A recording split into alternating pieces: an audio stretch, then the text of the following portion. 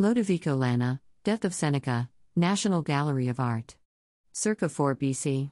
Was born in Córdoba in Hispania. Circa 20 AD. Appears to have been struck down with tuberculosis. 31 AD.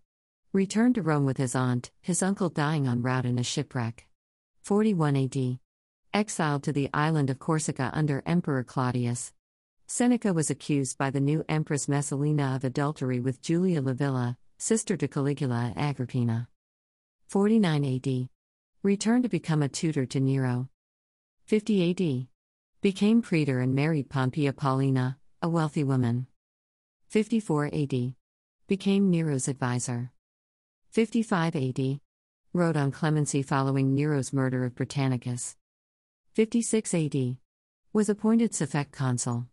If a consul died during his term, not uncommon when consuls were in the forefront of battle, or was removed from office, another would be elected by the comitia centuriata to serve the remainder of the term as consul suffectus, suffect consul. 58 AD.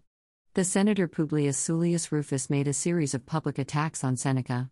These attacks, reported by Tacitus and Cassius Dio, included charges that, in a mere 4 years of service to Nero, Seneca had acquired a vast personal fortune of 300 million sestertii by charging high interest on loans throughout Italy and the provinces. 59 AD. Reluctantly agreed to Agrippina's murder, and afterward Tacitus reports that Seneca had to write a letter justifying the murder to the Senate. 62 AD. He tries to retire, Nero refuses. 64 AD.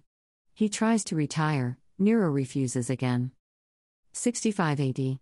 Was forced to take his own life for alleged complicity in the Pisonian conspiracy to assassinate Nero, likely to have been innocent.